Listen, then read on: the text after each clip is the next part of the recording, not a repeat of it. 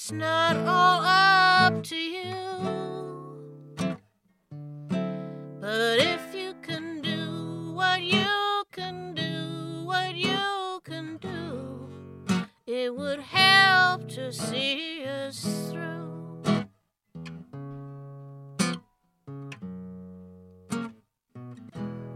Welcome to the Do What You Can Do edition of Something Different This Way Comes. Today we're talking solar panels and heat pumps. And all that I learned is as I tried to get that ball rolling in our house this fall.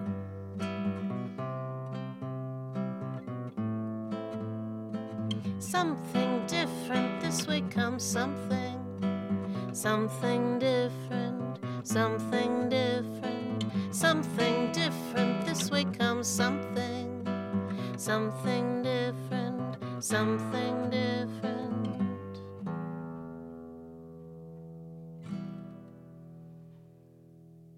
After recording last week's podcast, I had a fight with my brother. It wasn't like a knock down, drag him out fight. It was just a chat, kind of a got both kind of irritated and sharp, sort of feeling emotional fight. Because I got on the call, all excited about the things that energized me and had me feeling hopeful in my worries about climate change. And my brother is in his final year in northern BC of becoming an environmental engineer. So it took a bit for us to realize how we were rubbing each other the wrong way until finally he said, I just feel like you don't get how bad it is. And he is in northern BC, and he is in environmental science. He was in forestry previously, so he's seen forests devastated. He's seen heat domes. He's seen, invasive species devastate those forests, and then forest fires, and then mudslides, whole infrastructure being lost, and conversations about whether it's worth replacing, how we could possibly adapt that don't seem to get where they need to go. There's such inertia. There's such an unwillingness to talk openly about how much change is necessary and what we need to do to get us there safely and quickly. And he's got a point. Well, the problem is, if all you point me towards is how bad the odds are stacked against us, I start shutting down. I start freaking out. And I need to look at where we need to go as a vision and face that direction and look for all the ways that will help bridge whatever gaps there are between here and there. So we have differences. Another one would be that he is an engineer, and an engineer is hardwired to look for the weakest link, the one that would break the chain. And I'm a mom, and I know as a mom that incredible things can happen if you just do what you can do and have faith in people and meet them halfway. I also kept thinking, after my conversation with my brother that I couldn't let go of, it riled me right up, was about the episode I did on capital and interest, and how I tried to explain compound interest. Because compound interest is surprising to our human sensibilities. We would like something nice and linear when we are building momentum.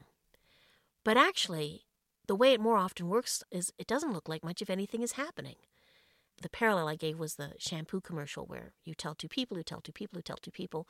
And if you really are to go around the world telling two people on a regular basis what's on your mind, what you're worried about, what you'd like to see happen, it might look like that's going nowhere. Until suddenly, everybody seems to be talking about it. And it's hard to see how the conversations you had led to the conversations everyone is having, but they did. And the line is not straight. It's a curveball. Life is full of curveballs and of tipping points and of saturation points where you just put that last grain of sugar or salt into the water and suddenly it crystallizes. That's what I'm envisioning when I keep throwing ideas out there and waking up and reaching for my hope and feeding it with all I got. So this episode's been a long time in coming. As soon as I started digging into climate change and what we can do, what struck me was alternative energy. I mean, there's no two ways about it. We need to stop using fossil fuels. The quicker we can transition out, the better. The more we can build up our capacity for other sources of energy, renewable, sustainable sources of energy like solar power and wind power, the less we're going to contribute to this problem that's already handicapping us. So it's urgent. The faster it happens, the better. The question is, what can I do? And the opportunity is, well, maybe what I couldn't afford last time I looked at it, I now can because solar's gotten cheaper. And I looked at other places where people started going solar and how it catches on in the neighborhood. And I thought, aha, I'll tell two people. This will be a way to lead by example in my own neighborhood. And then my cousin this summer told me that she and her husband had decided to go solar, and they found it so rewarding and so much easier, and she couldn't wait to tell me about it. Now, they live in Alberta. And, Alberta is a hot seat for fossil fuels, so you'd think it would be way behind us. I mean, Ontario was a leader in alternative energy investments 20 years ago. We set some great precedents internationally. It's not something I hear about lately, but you just kind of assume, we're ahead of the game. But in Alberta, in Calgary, where my cousin lives, there's a website that the municipality set up that allows you to put in your address, find out probably how much energy you could generate based on the tilt of your roof and how much sunlight you get. And then it'll give you a bunch of options of places that can put the solar in, give you an estimate how long it'll take, and hold your hand so you can get any rebates or funding that's out there to help make it happen. Which meant that the story my cousin told me was really heartening. And I determined that we would try to replicate that at our house. So the first discovery was that, of course, the city of Thunder Bay does not have a website up that actively reaches out to meet me halfway to help me get solar power on my roof. I did find a map that had been generated of the city of Thunder Bay just back in 2020. At the greater area, it showed all of the areas that had the greatest potential for wind and solar farms. And there were a lot of bright little pieces of yellow all over that map. I had no idea about that map. We'll put a link to it on the website, www.somethingdifferentthisway.comes.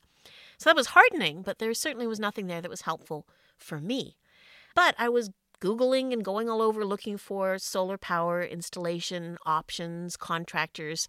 And so ads would pop up and invite me, say, oh, we install solar all across Canada. Contact us now for a free quote. So I did that with one place who got back to me pretty quickly to say, yeah, we do most of Canada, but not Thunder Bay. And then another place, oh, yeah, we do most of Canada, but not Thunder Bay. That was disheartening. So then I reached out to a few friends that live outside of town, but they are all solar, like they have completely gone solar. I'm like, who did you work with? Who would you recommend? And they recommended some hardware providers, but it was really do-it-yourself systems. And Arno and I sat down and looked at them and thought, so much could go wrong. And when would we fit it in? This didn't feel right. We wanted something more like what my cousin out west had. So finally, one of those pop-up boxes led to somebody who actually does do it for you here in Thunder Bay. PowerTech Solar got back to me quickly. Kevin Bowes was the guy who called me to answer all my questions, and he's been such a help as we try to wrap our heads around the costs, the benefits, the grants now available, and other key concerns. I had to ask him to chat on mic. The more people that I can teach about solar, the better. So this is a great spot for the both of us. Well, tell me first, though, because I was looking for somebody here in Thunder Bay, and you're the closest I've found. You guys are not local, but you are supporting putting up solar in Thunder Bay. But tell me about your company and how you come here. Well, PowerTech started as an electrical company 9 years ago, and then we adapted solar 6 years ago when Manitoba Hydro first had their solar pilot program, which was very popular here in Manitoba. And just as time has gone on, we've grown to service all of Saskatchewan as well. Northwestern Ontario was just a natural kind of way for place to us to grow into, as a lot of people in Winnipeg have cottages and stuff like that, and Kenora and everything like that. So we just gradually moved up there, and then there was a little bit of demand in Thunder Bay. So we do a lot of solar in Thunder Bay now. You're not here weekly, though. You kind of group us together, I guess. Yeah, we'll try to group you together as much as possible, and go for a couple weeks at a time and do a few installs at a time, that kind of thing. So one of the things that got me excited, well, there's a few. Like, obviously, as a family, we're trying to lessen our carbon footprint and be part of the future, like be proactive. Mm-hmm. We did that first maybe 15 years ago when the microfit program was a big deal in Ontario. Sure. And if I remember correctly, I think that the bill it would have cost for us to put up a system then was over $100,000. It was daunting. Wow. And then ever since then, recently, I'm like, solar's gotten so much cheaper. Solar's gotten so much cheaper. So how much cheaper? Like, what are the kinds of investments people are now making to start putting solar panels on their homes? Sure. Yeah. I mean, solar's definitely come down. I've been in this industry now for about 6 years. I've chased these rebate programs all over the country. I've sold solar in the United States. Solar has come down in price over the last 6 years, no doubt about it. Now, you say you looked at a quote 15 years ago for $100,000. Well, you could still spend $100,000 on solar today if you wanted to, right? It all depends on what size system you were looking at before. And if that was for a basic residential system, well, then yeah, it's come down a lot in prices right now, and there's some great grants and everything like that are available. The microfit program was really popular back in the day. I spent a year in Ontario working with the microfit program as well. But now, with the grants and the rebates that are available, you could get, a basic 5 kilowatt system, taxes in under $10,000 installed on your home, where before, when you were looking at it 15 years ago, I don't think that was quite $100,000, but I bet you it was north of $30,000. So when we first connected with you, you just needed the address of the house and a few details. I pulled off our hydro bill, and you got us this really detailed quote really quick, like in a day or two. It included installation and also some options like we could do, it didn't have to. So what have you found are the key things that people are weighing as they decide where to start in setting up solar in their homes? Sure, great question. I mean, there's a lot of different factors that go into solar when you're looking at your particular home. Everyone's roof plane is going to be a little bit different. How many panels you could fit up there, what direction they're facing, your electricity consumption is very important. These are all key factors in determining how many panels go up and what's going to be the best benefit for you. Whether or not you're actually going to go solar or not, well, solar is a long-term investment. So I find that people who have just bought their forever home and they plan on being there for a long time, they'll get into solar as a hedge against inflation. One of those key decisions is, one, saving money in the long term, right? Right. So like if I'm spending $10,000 or $15,000 on a solar power system, right, like how long might it take on average to kind of pay off my capital investment? I'm paying less in electricity, but I put all this cash into those solar panels that first year. Yeah, absolutely. That's a great question. And it depends on which way you look at it as well, right? We know that the price of electricity is going to go up. And the way that solar works is when you're generating solar power, you're going to use as much solar power as you can on the property. So regardless of what the retail cost of electricity is, anytime you could use the power that you're generating from the solar, that's going to be your best saving. That's your best bang for your buck. That doesn't show up on your power bill. It doesn't hit your meter. The utility company doesn't know about it. It's kind of the best case scenario, right? So if you could do a lot of that, and we factor in the price of power going up over the next few years, we're seeing payback periods in the best case of scenarios in that 7 to 8 year range.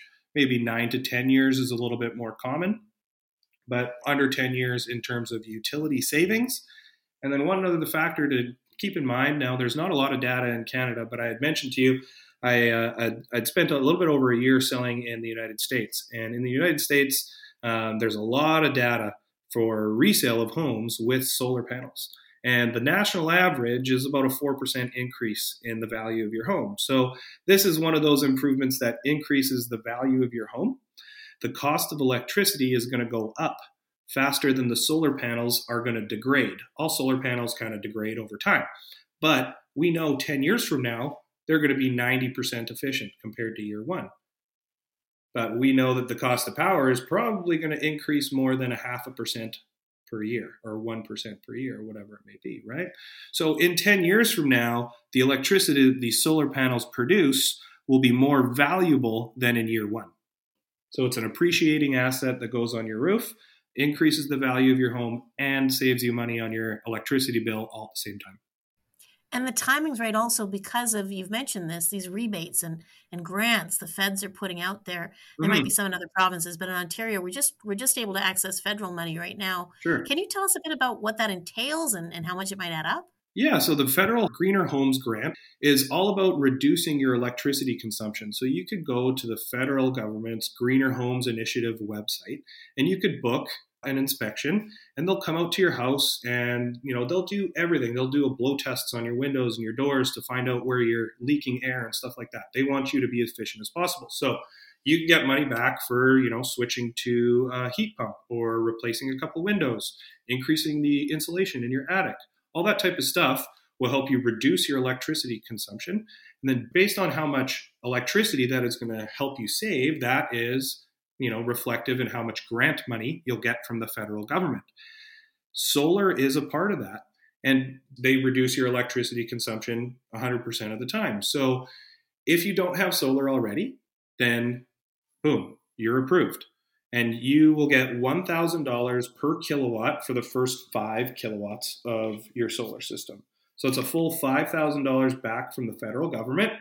And they also have an interest-free loan, which is a 10-year term where you can finance the solar as well. On top of the 5,000? So let's say your solar system costs $15,000 and you get $5,000 back from the federal government. So it will cost you $10,000. You can finance that full $10,000 interest-free for 10 years. Wow. That's totally incentive to get this one done. Yeah, absolutely. And the federal government's really getting behind it as well. They announced a 30% refundable tax credit for businesses as well. So all businesses can, get a huge refundable tax credit for any renewable energy project that they get as well. So the federal government's really stepping up to make sure that we're hitting our climate initiative. Well, I don't think they can make sure of it on their own, but that's good. That's a good step in the right direction. At least they're helping us, yeah. Absolutely. So another thing that you said that just blew my mind. So we were fretting over, we lose power all the time at our house. So we're like, okay, do we want to put power and set it up as like a backup instead of, loud gas guzzling generator that we sometimes have to resort to now? Sure. Or do we set it up so that we're feeding into the grid and getting credits and our total electrical bill goes down and the province's total use of anything but solar goes down, by a tiny little bit, but we're doing our bit. Right. And you said, would you ever be getting an electrical car?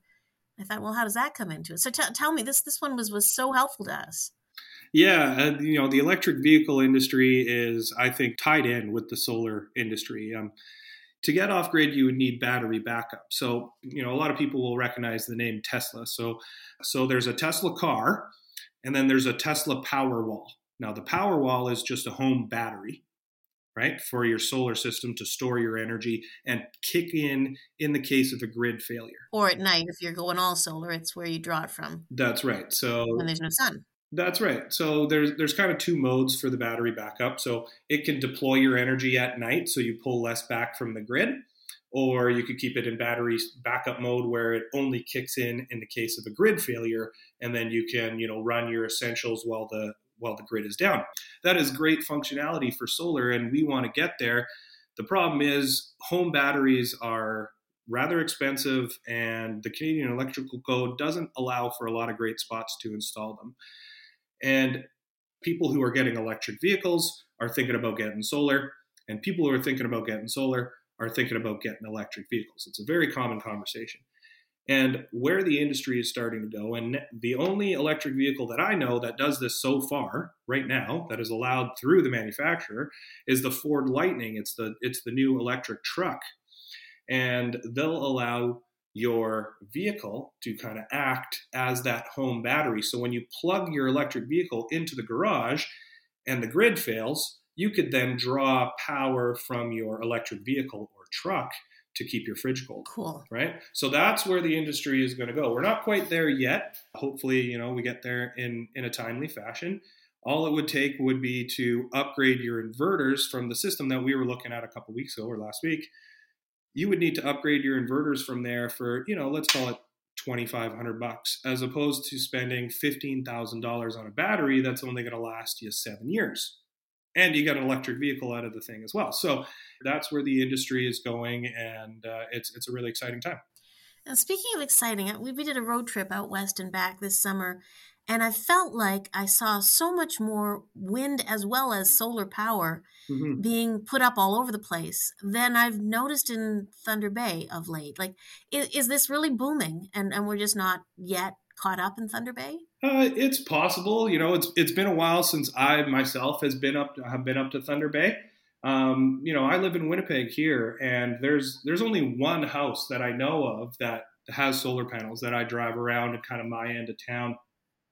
It's not something I see very often, but I think it's really something that you're going to start seeing soon. Most of the solar in Canada that I've been doing, it has been some residential. You'll see a lot in Saskatchewan. Saskatchewan really jumped on the solar bandwagon a few years ago. They burn a lot of coal in Saskatchewan, and they have high electricity. In Manitoba, we have hydroelectricity and relatively low costs. But as electricity rises, the cost of electricity rises, and Manitoba Hydro keeps promising to increase our rates. Well, people are still starting to look at it now in the rebates here.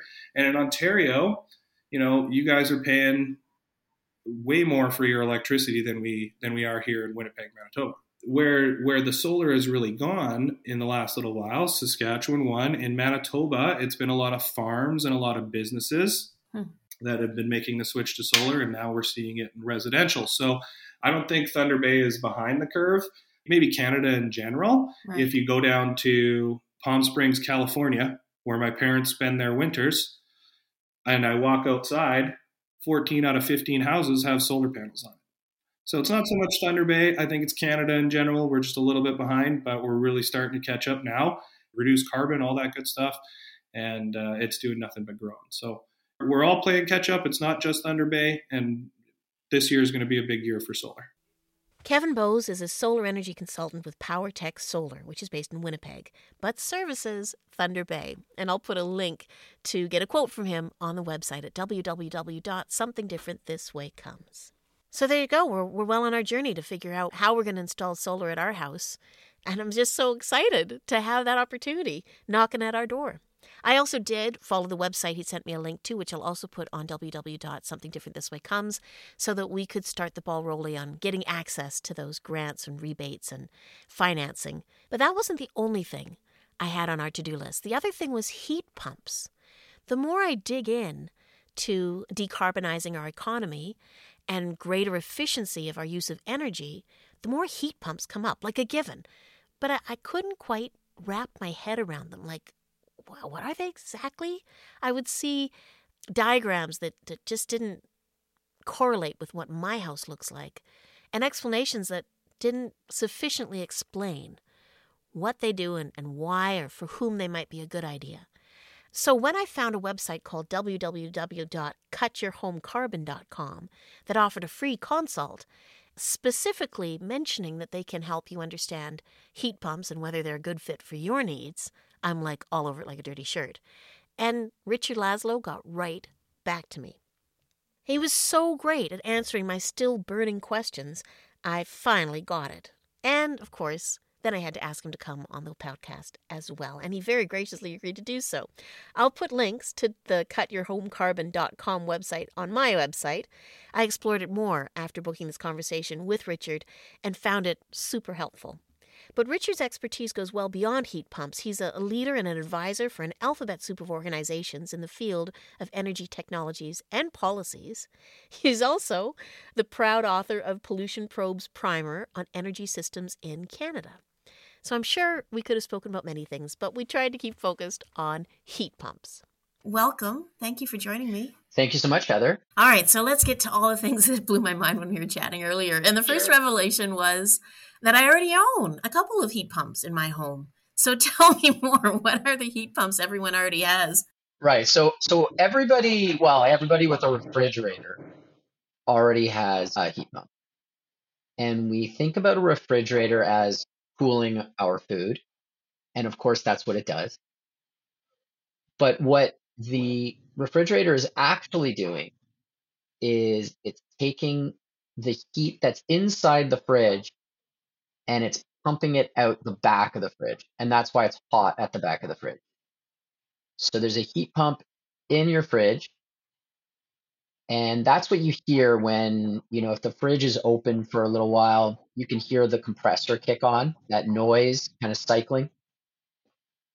That's the sound of the heat pump, the compression cycle that it's going. And really what it's doing is it's circulating a fluid and it's taking advantage of some thermodynamic principles to move heat from one place to another. Most people also have an air conditioner. Not everybody, but most people have an air conditioner.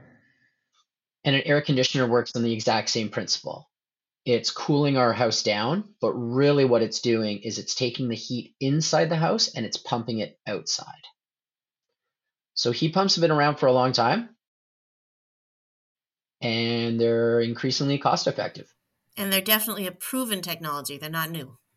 Oh, they're definitely a proven fully commercial technology. And actually, the first time I remember seeing heat pumps for space heating and space cooling was in the Middle East, visiting there as a teenager. They're ubiquitous there. They're everywhere. Heat pumps are commonplace in much of Europe, the Mediterranean, lots of Asia. It's really the norm internationally and just the exception here in Ontario. So why are they more efficient than just a furnace to heat and an air conditioner to cool?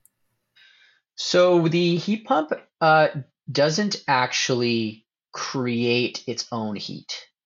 And so a furnace, the best furnaces out there have an efficiency of roughly, 95%. You can get ones that go up as high as kind of 98%, like a condensing furnace. But typically you see furnaces that operate in the real world in homes at kind of an 85%, 90% efficiency level. And so, there's a limit there. The law of conservation of energy states that you can't kind of create energy out of thin air, and when you convert from one form of energy to another, you're going to have losses. And so 100% is kind of the max theoretical, but typically we see kind of 90%. So same thing with a gas furnace, you get this limitation.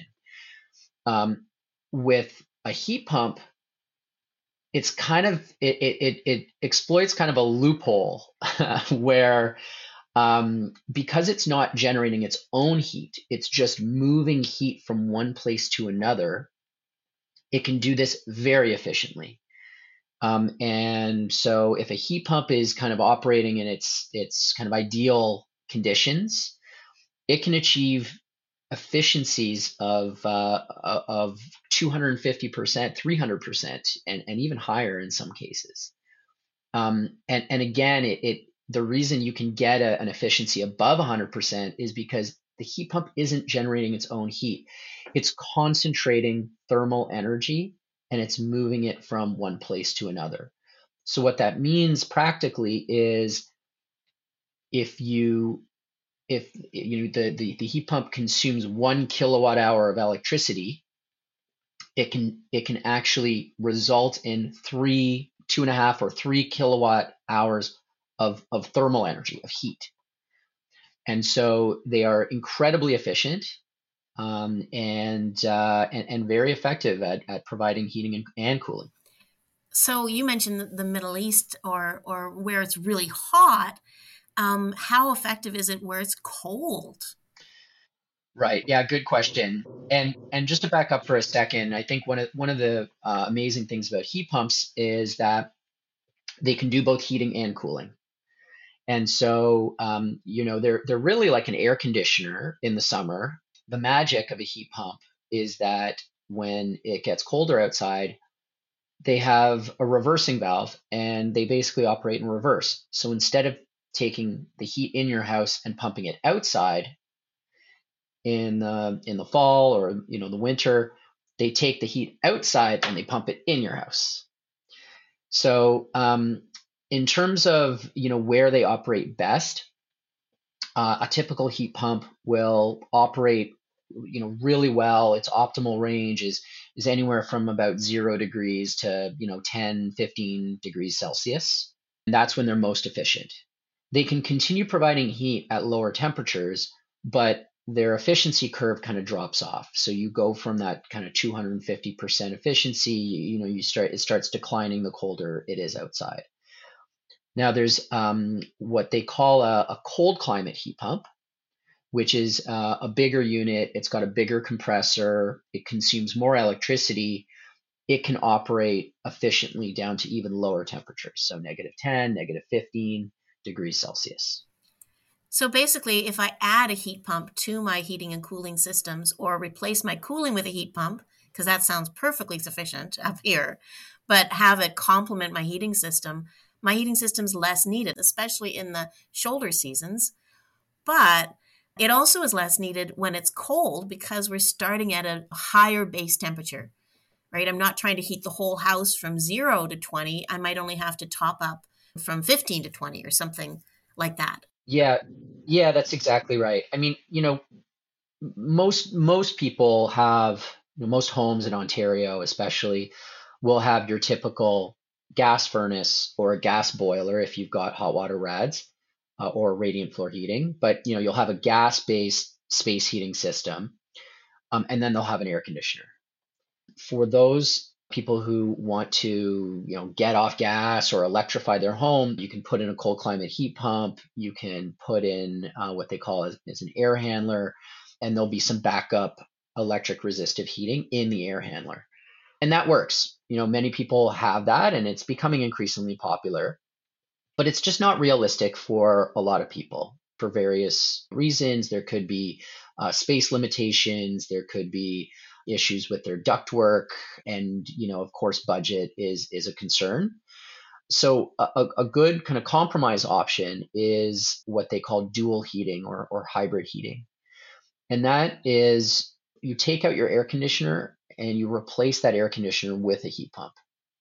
So you still have your gas furnace, and your gas furnace provides heating when it's really, really cold, the depths of February at the coldest temperatures, just like you would today. But when you think about your gas furnace is really like a Ferrari, a very powerful machine that can produce an incredible amount of heat in a very, very short amount of time because you have that direct gas combustion. When it's 10 degrees outside and you just need to raise the temperature a little bit in your home, it's kind of silly to use your gas furnace. It'll constantly be cycling on and off as it hovers around, your whatever your set temperature is, 18 degrees or what have you. So this compromise option of having a heat pump working with a gas furnace works great because your heat pump will provide cooling in the summer. And then in the shoulder seasons, a day like today, it's 3 degrees in West End of Toronto. So a heat pump can provide heat on a day like today very, very efficiently. If it's milder winter temperatures, then a heat pump can handle that. It's only when it's very, very cold you need the gas furnace to kind of kick on. So they work together very well. And what that does is it produces heat very efficiently, and it can also extend the life of your furnace because your furnace won't be cycling on and off as frequently. And so it's a really good solution, and you end up with a drastic reduction in your home carbon emissions. So it's a really good option for very little incremental cost. There is a cost above replacing an air conditioner, but it's fairly modest. And you can cut your carbon emissions by 70-80% putting in a heat pump to replace your air conditioner. The other key thing that you talked about that helped me understand imagining this in different spaces I live and work in is how it works with the system you have in place. So we have ductwork at our house might be different from if we had radiant flooring. So tell me a bit more about that. Sure. So if you have ductwork, a heat pump can integrate with that very easily. It's connected through your furnace, and it essentially transmits this fluid that's either cold in the summer to cool your home or hot in the winter to heat your home. So it works with ductwork very well. If you have hot water rads or radiant floor heating, you've got kind of two options. And I have hot water rads in my house. I love the heat that the rads give off. So what we did is we installed ductless heat pumps or ductless mini splits. And essentially, that is a heat pump that is separate from your hydronic system. So you have standalone heat pumps outside. They can either be mounted on the ground. Typically, they're mounted on the walls on the outside of your home. And then they're connected to individual rooms via this kind of black tubing. And then inside, you have these indoor units or heads, they're called. And they're fantastic. We have 3 young children, and each of the kids have one of these indoor units in their room. And what's great about it is that each of these units comes with its own remote, and you can set the temperature in each of those rooms to whatever preference whoever's living in those rooms have. So, my son likes it cooler than one of my daughters, right? So they have the ability to kind of adjust that temperature. There's no fighting over, what temperature the house is. It's cold in one room, it's hot in the other room. You can adjust each room individually. So it's a really good solution for us. There is another option, which is getting an air to water heat pump. And so you can use a heat pump to heat up the water in your hydronic system, like if you have hot water rads or radiant floor heating. So you can do that. The only issue with that is then you have a situation where that doesn't provide a cooling solution. So I prefer ductless heat pumps in combination with radiators. It's not inexpensive because you essentially have kind of 2 systems. You have, your hot water system with your rads, and then you've got this other system that provides space heating and cooling. It tends to be more expensive just because you have all this equipment, but it's a very good system in terms of offering flexibility, offering thermal comfort. You do realize some savings gradually over time. That's correct. Depending on how you use it, that's correct. Yes, absolutely. Okay, so if you're maximizing it, so now your standards have changed.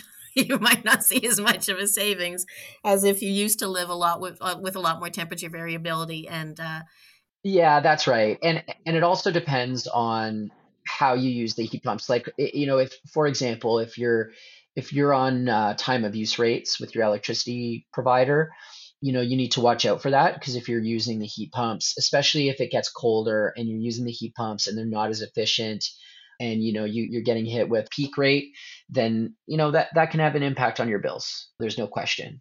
So it just takes some getting used to. I love that you're not overselling this. You're being realistic, but you still are seeing an uptick in interest, for sure. Absolutely. It's a tremendous interest. I think a lot of people want to do what they can to cut their carbon. I think other people are, I think we've seen some kind of heat waves and things in the last few summers, and I think people who historically didn't have air conditioning, I think now are kind of realizing that it's not really a luxury anymore, and so some cooling is often necessary. And I think as well, I'm seeing a lot more cases where the multi-generational family dynamic is coming back in many ways, which I think is a good thing for society. Now we're seeing either adult children or parents that are now living in homes and maybe living in those additions, and thermal comfort is an issue. And so I think heat pumps provide improvements in that comfort, where if you have kind of ductwork throughout the house, it's never going to be perfect. You're never going to get perfect airflow in every room in the house. And so ductless heat pumps really provide a good solution to improve the thermal comfort in homes. So tell me what happens next. If I'm sold, I want to figure out how to do this in my home. It didn't pop up as a simple, call here and we'll solve it for you. What kind of expertise are we looking for? Who would be doing the work for us and helping us fit the options to what we want, what we decide is a fit for us? Sure. Yeah, no, thanks. That's a really good question. And I think you really need a good heating and ventilation, air conditioning contractor. We're very fortunate in Ontario. There's a lot of choice in terms of your HVAC contractor. Where we are a bit challenged is that not all HVAC contractors are familiar with heat pumps. And anecdotally, we've heard that they may or may not be fans of heat pumps. A lot of HVAC contractors, not all, but some will try to convince you to not put in a heat pump and say, why do you want to do that? It's expensive, doesn't work properly, all this. And that's not true. We know they work very well and they can be a really good cost-effective solution for homeowners, but you really need to choose wisely when it comes to an HVAC contractor.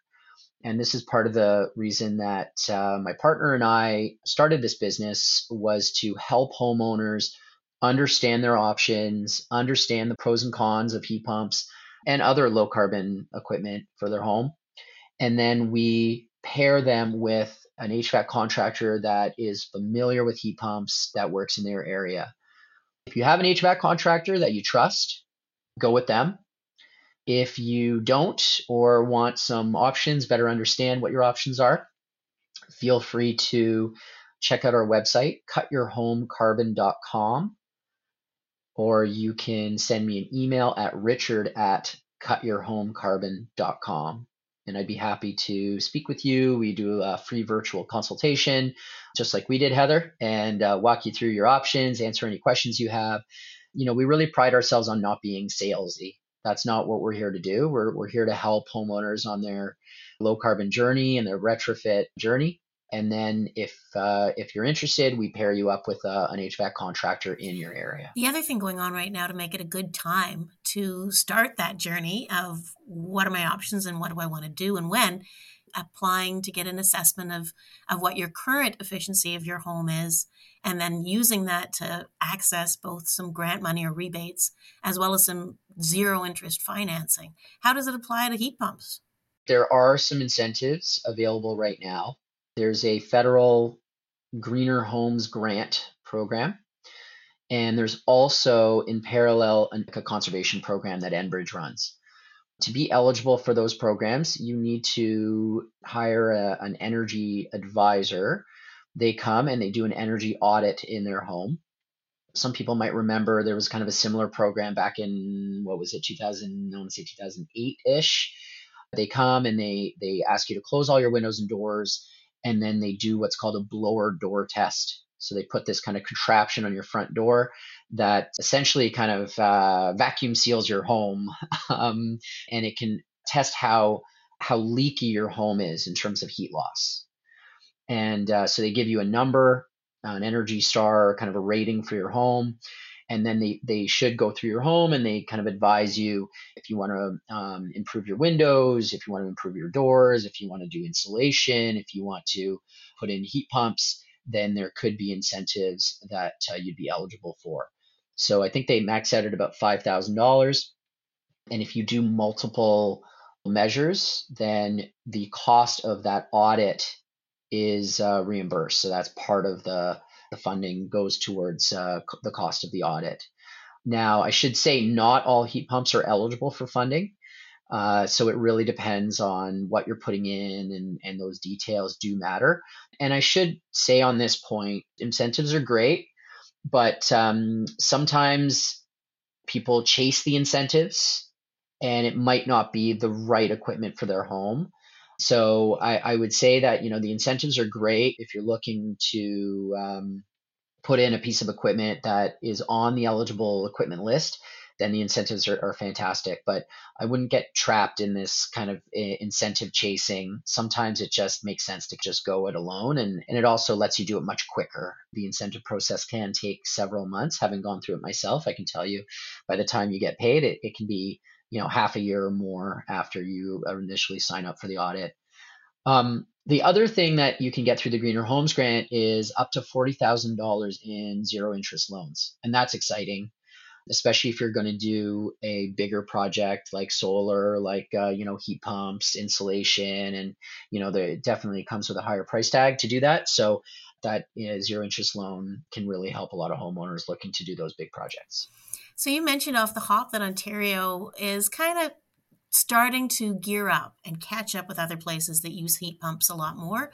How are you seeing that? And is there an advantage to trying to get a little bit ahead of a race here? So Ontario it is a laggard on heat pumps.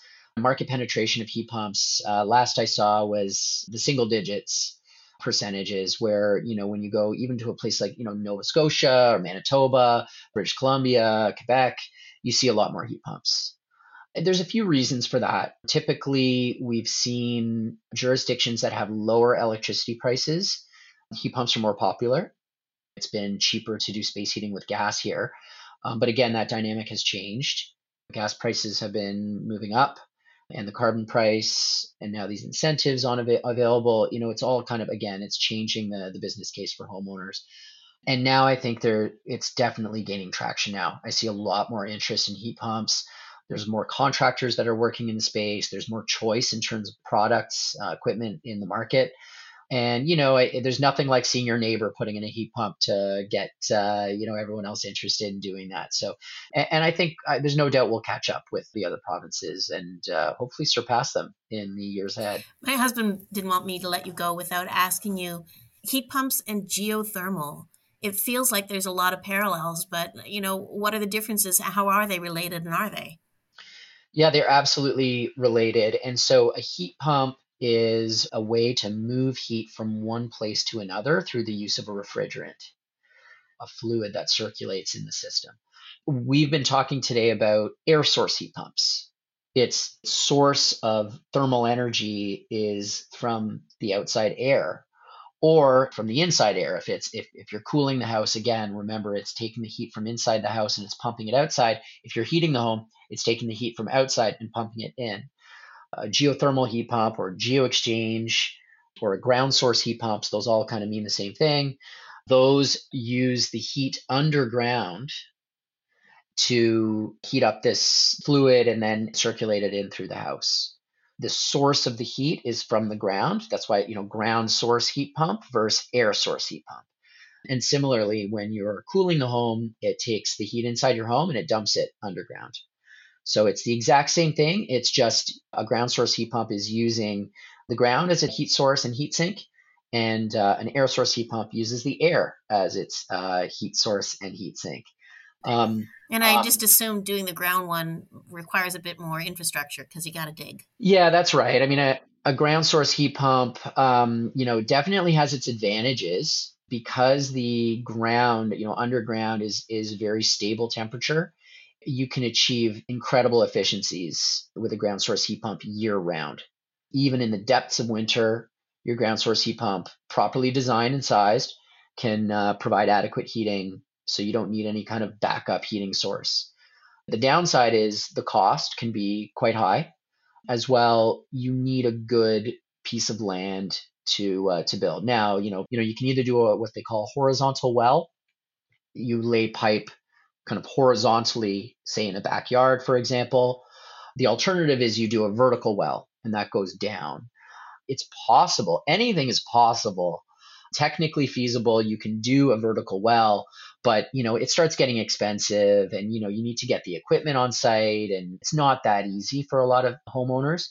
Especially in a more dense urban environment where getting the equipment to somebody's backyard can be a challenge. But if you've got the land, that's not an issue, then a ground source heat pump is definitely a good option to look into. And how about once you've put that capital investment in and you have your heat pump and it's all integrated, what are we talking about for costs for maintenance, repairs, replacement? How do these things hold up? Yeah, that's a good question. I mean, an air source heat pump, like we've been talking about, it's comparable to an air conditioner. Typically, we talk about an operating life of 15 years or so. GeoExchange, I think, can last longer. Again, if properly designed and properly installed, a good GeoExchange system, you won't have to do anything for 20 plus 30 years even. And then at that point, sometimes you need to go in and kind of deal with it. Make sure that your HVAC contractor that you choose is qualified, is professional, that there's proper warranties in place. Check them out, ask for referrals, speak to other customers. It's a big investment. And so you want to make sure that you're dealing with a top contractor where, you're going to get a good system. Don't chase the lowest price, go with quality. And maintenance, like how much do you need to kind of plan to make sure you're using your system properly? Is it like my car? Do I need twice annual oil changes and tune-ups? So I recommend for anybody, regardless of what system they have, to get a twice yearly checkup on their HVAC system. The analogy with your car is a good one. Just like your car, this equipment has moving parts, filters need replacement. So I strongly recommend to get a twice annual checkup by a contractor. Ideally, it's the one that installed the system so that they're familiar with the equipment, they'll know what's going on. I do it in my home just before cooling season starts. So, sometime kind of May, June-ish. And then again, when heating season starts. So kind of October-ish. And that will make sure that your system's in good operating condition as you switch to kind of heating and cooling and back again. And, I think on top of that, for people who have heat pumps or furnaces, make sure to replace your filters, keep airflow, don't obstruct the device, make sure to keep it clean, and it should last you a long time. Okay. Thanks so much for joining me today, Richard. Thank you so much, Heather. Always happy to chat heat pumps.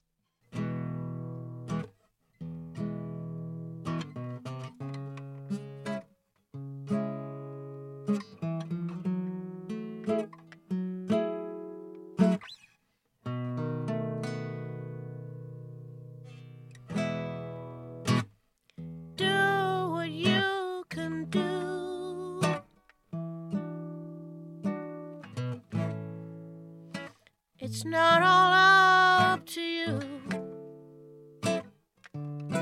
but if you can do what you can do, that would help to see us through.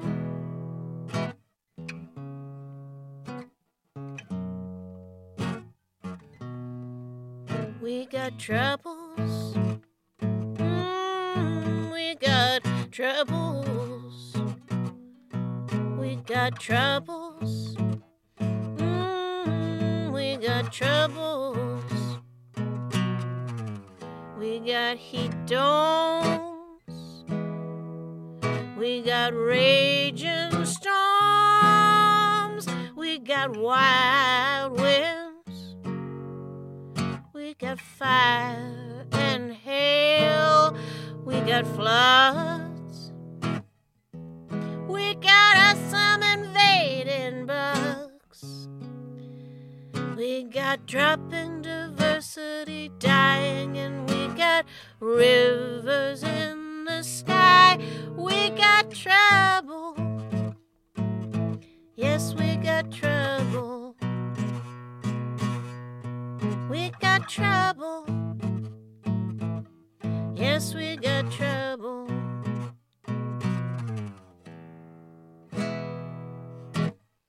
Do what you can do. It's not all up to you, but if you can do what you can do, that would help to see us through.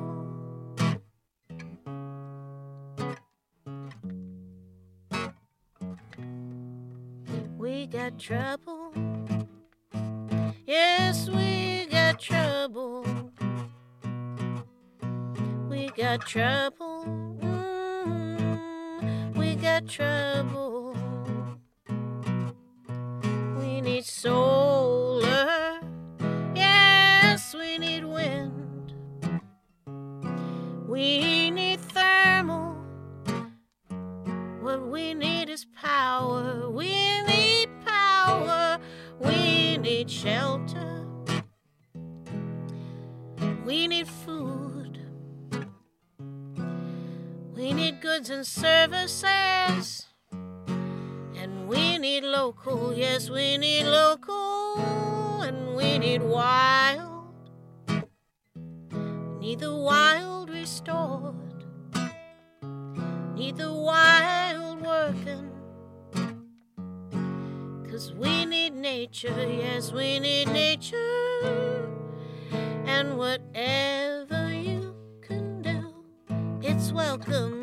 'Cause most of all, we need you. Whatever you can do,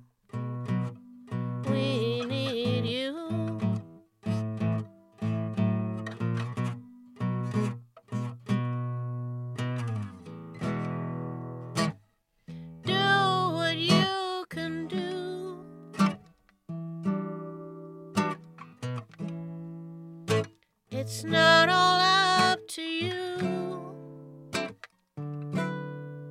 But if you can do what you can do, what you can do, that would help to see us through. That would help to see us through.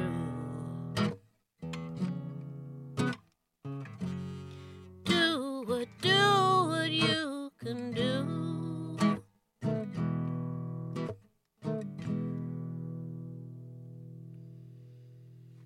There you go, hot off the press, is not quite polished yet, but that is Do What You Can Do for this week's edition of Something Different This Way Comes. And do what you can do when you own your property, when it's a house or a business that qualifies for rebates right now. That's great. But there's more than that we can do. There's bottlenecks we can get through. There's improvements we can suggest. There's hats we can put on, not just as an owner, but as a customer, a client, as an employee, or a neighbor, or a citizen. One of the things I looked at, because our little hilltop up here, it's sunny, but it's also windy, and I thought, why not do wind? When we were driving around this summer down last year to see family down east, and this past summer out west to visit memories and family there too, I kept getting struck by wind power, that I see more there than I do around here, even though this is such a windy spot. And you hear so much about wind, about commitments that towns and neighborhoods and countries have made to generate as much wind as possible. And I'm not seeing it here. So I did a little digging, put on my journalist hat to see why not. I even tried to track down people behind Dorian wind farm that went up a while ago when the microfit program was roaring. And I got a little bit of information, but I also got discouraged because it feels to me that we could be doing more, and we've put some bottlenecks in place that are overdue to be removed, at least revisited. And you know who agreed with me? My son, Ben. So I invited him in to give me some of his perspective on what more we could do. Hi, Mom. Tell me about windmills. What do you know about them? What do you like about them? Well, they are a nice renewable energy source. If you have the space for them, they've got a lot of bang for your buck. And there's a whole bunch of different styles are out there based on whatever you need. They're pretty good. So if we could put one up here at home, do you know what you'd want to put up? Vertical shaft, since they take up less space, although they don't provide as much energy. If we had one of the huge ones, like you'll see out in the country, we need to give some power to our neighbors. We have that much. Right, it would generate more than we could use. Yeah. Which is also a problem right now in Ontario, because when individuals generate more power than they need, they don't get paid for it. They're giving it away. There's a discouragement from generating more power than you personally need in your home. Yeah. Which doesn't make sense to me. Exactly. Where have you seen a vertical shaft windmill? I have seen a vertical shaft windmill on the college campus that we drive by occasionally. It's pretty cool. We drive pretty close to it. Yeah. So the other thing I found when I was looking is that there's all these restrictions in Ontario that don't apply in the other provinces or most of the rest of the world. Like offshore wind farms are a big deal that lots of countries are investing hugely in, but they're banned in Ontario currently. We're also banned from having windmills that are less than 300 meters from any shore. And we have so many lakes and rivers and tributaries in Ontario that really limits where we can build. What was another one I noticed? Oh, you can't build a windmill less than 1.5 kilometers from a noise receptor. And I'm like, what's a noise receptor? And it's anywhere where a human being could hear. Right? Anywhere we might stop and listen. So a hiking trail, certainly a building, a residence, an office, a parking lot, even a highway. Yeah. How do you feel when I list off all these restrictions? It feels like somebody was given the ability to make rules and had not researched their topic enough. There have been some videos of bad things happening to windmills, like at high speeds during hurricanes. Like, there's a video out there of a windmill spinning so fast that the blades tear right off during a hurricane over down in the U.S., and people sometimes use stuff like that as an excuse to not use them. But it feels like somebody didn't do enough research. For the guy that decided that offshore wouldn't be a good idea, I think he probably was thinking along the lines of the whole toaster in a bathtub thing. Like, what does he think's going to happen? Like, when you drop your phone in there, does he think it's going to charge when there's an offshore? How would you feel about getting behind some suggestions about how here in Thunder Bay we could turn spaces that we use for one thing into dual-purpose spaces that generate more natural energy? Yeah, I'd totally get behind that. It's a great cause. Why? It's something worth fighting for. If there's something you don't find is just, talk to people about it. And, people need to hear your opinion. Hey, maybe your opinion might not even be right, but it's still worth fighting for. And listening to the other side. Exactly. If you don't tell them what you're thinking and don't listen to what they're thinking, you can't make things better. Yeah. Thank you, Ben, for adding your voice to this. Very welcome. So that's Ben, my son. We need solar, and we need wind. We need thermal, non-fossil fuel power. We need power. We need shelter, and we need food, goods and services outside the global supply chain. Yes, we need local, and we need wild. We need local, and we need wild. We got troubles.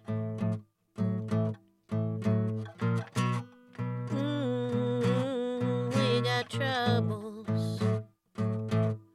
We got troubles. We need you.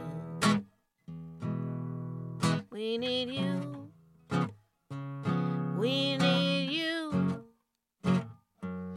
Whatever you can do, we need you. Do what you can do. It's not all up to you, but if you can do what you can do,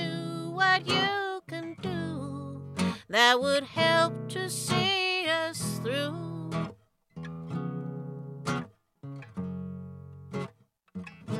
But if you can do what you can do, that would help to see us through.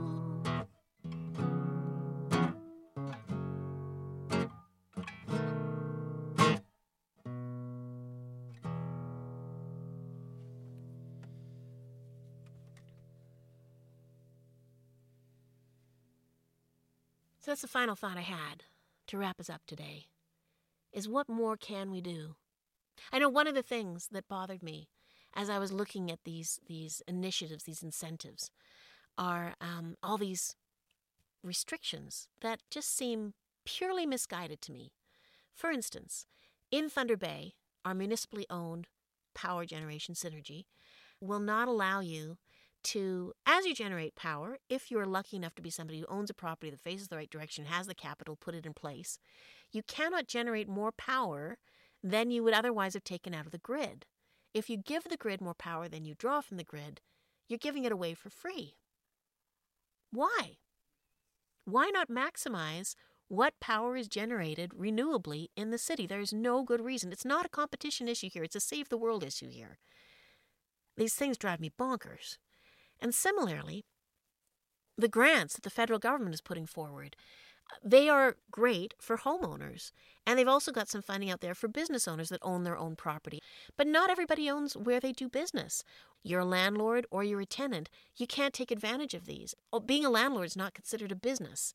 It's owning a passive investment. So unless it's a big enough landlord that owns mucho properties, then you can qualify as a business and get your hands on some of this money. But most of Thunder Bay's rental properties are really very modest landlords. They don't qualify for this funding. They might choose to do it anyways. Like Richard was saying, if it's going to hedge you against the risk of upping costs when you're kind of limited in how much you can up your income as a landlord, it might be worth doing anyways.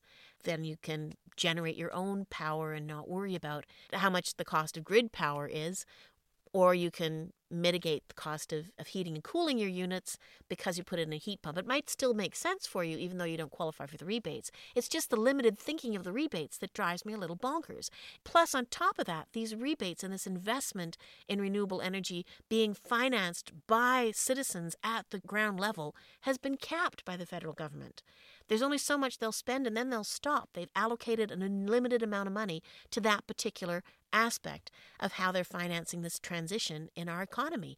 And that doesn't make sense to me. But the thing is, the more of us point out what we think should be different, the more we have open conversations as equals, talking to our employer, to our colleagues, to our teachers, to our school board, to our municipal government, to our provincial representatives, and raise the issue. The more we talk to two people who might talk to two people, it's hard to see how much of a difference it would make, but just ask Katharine Hayhoe of Saving Us, the Canadian climate scientist who went from really worrying about the facts and how to get the facts out there to realizing it's the conversations we have that are going to have the greatest impact. It's not the facts.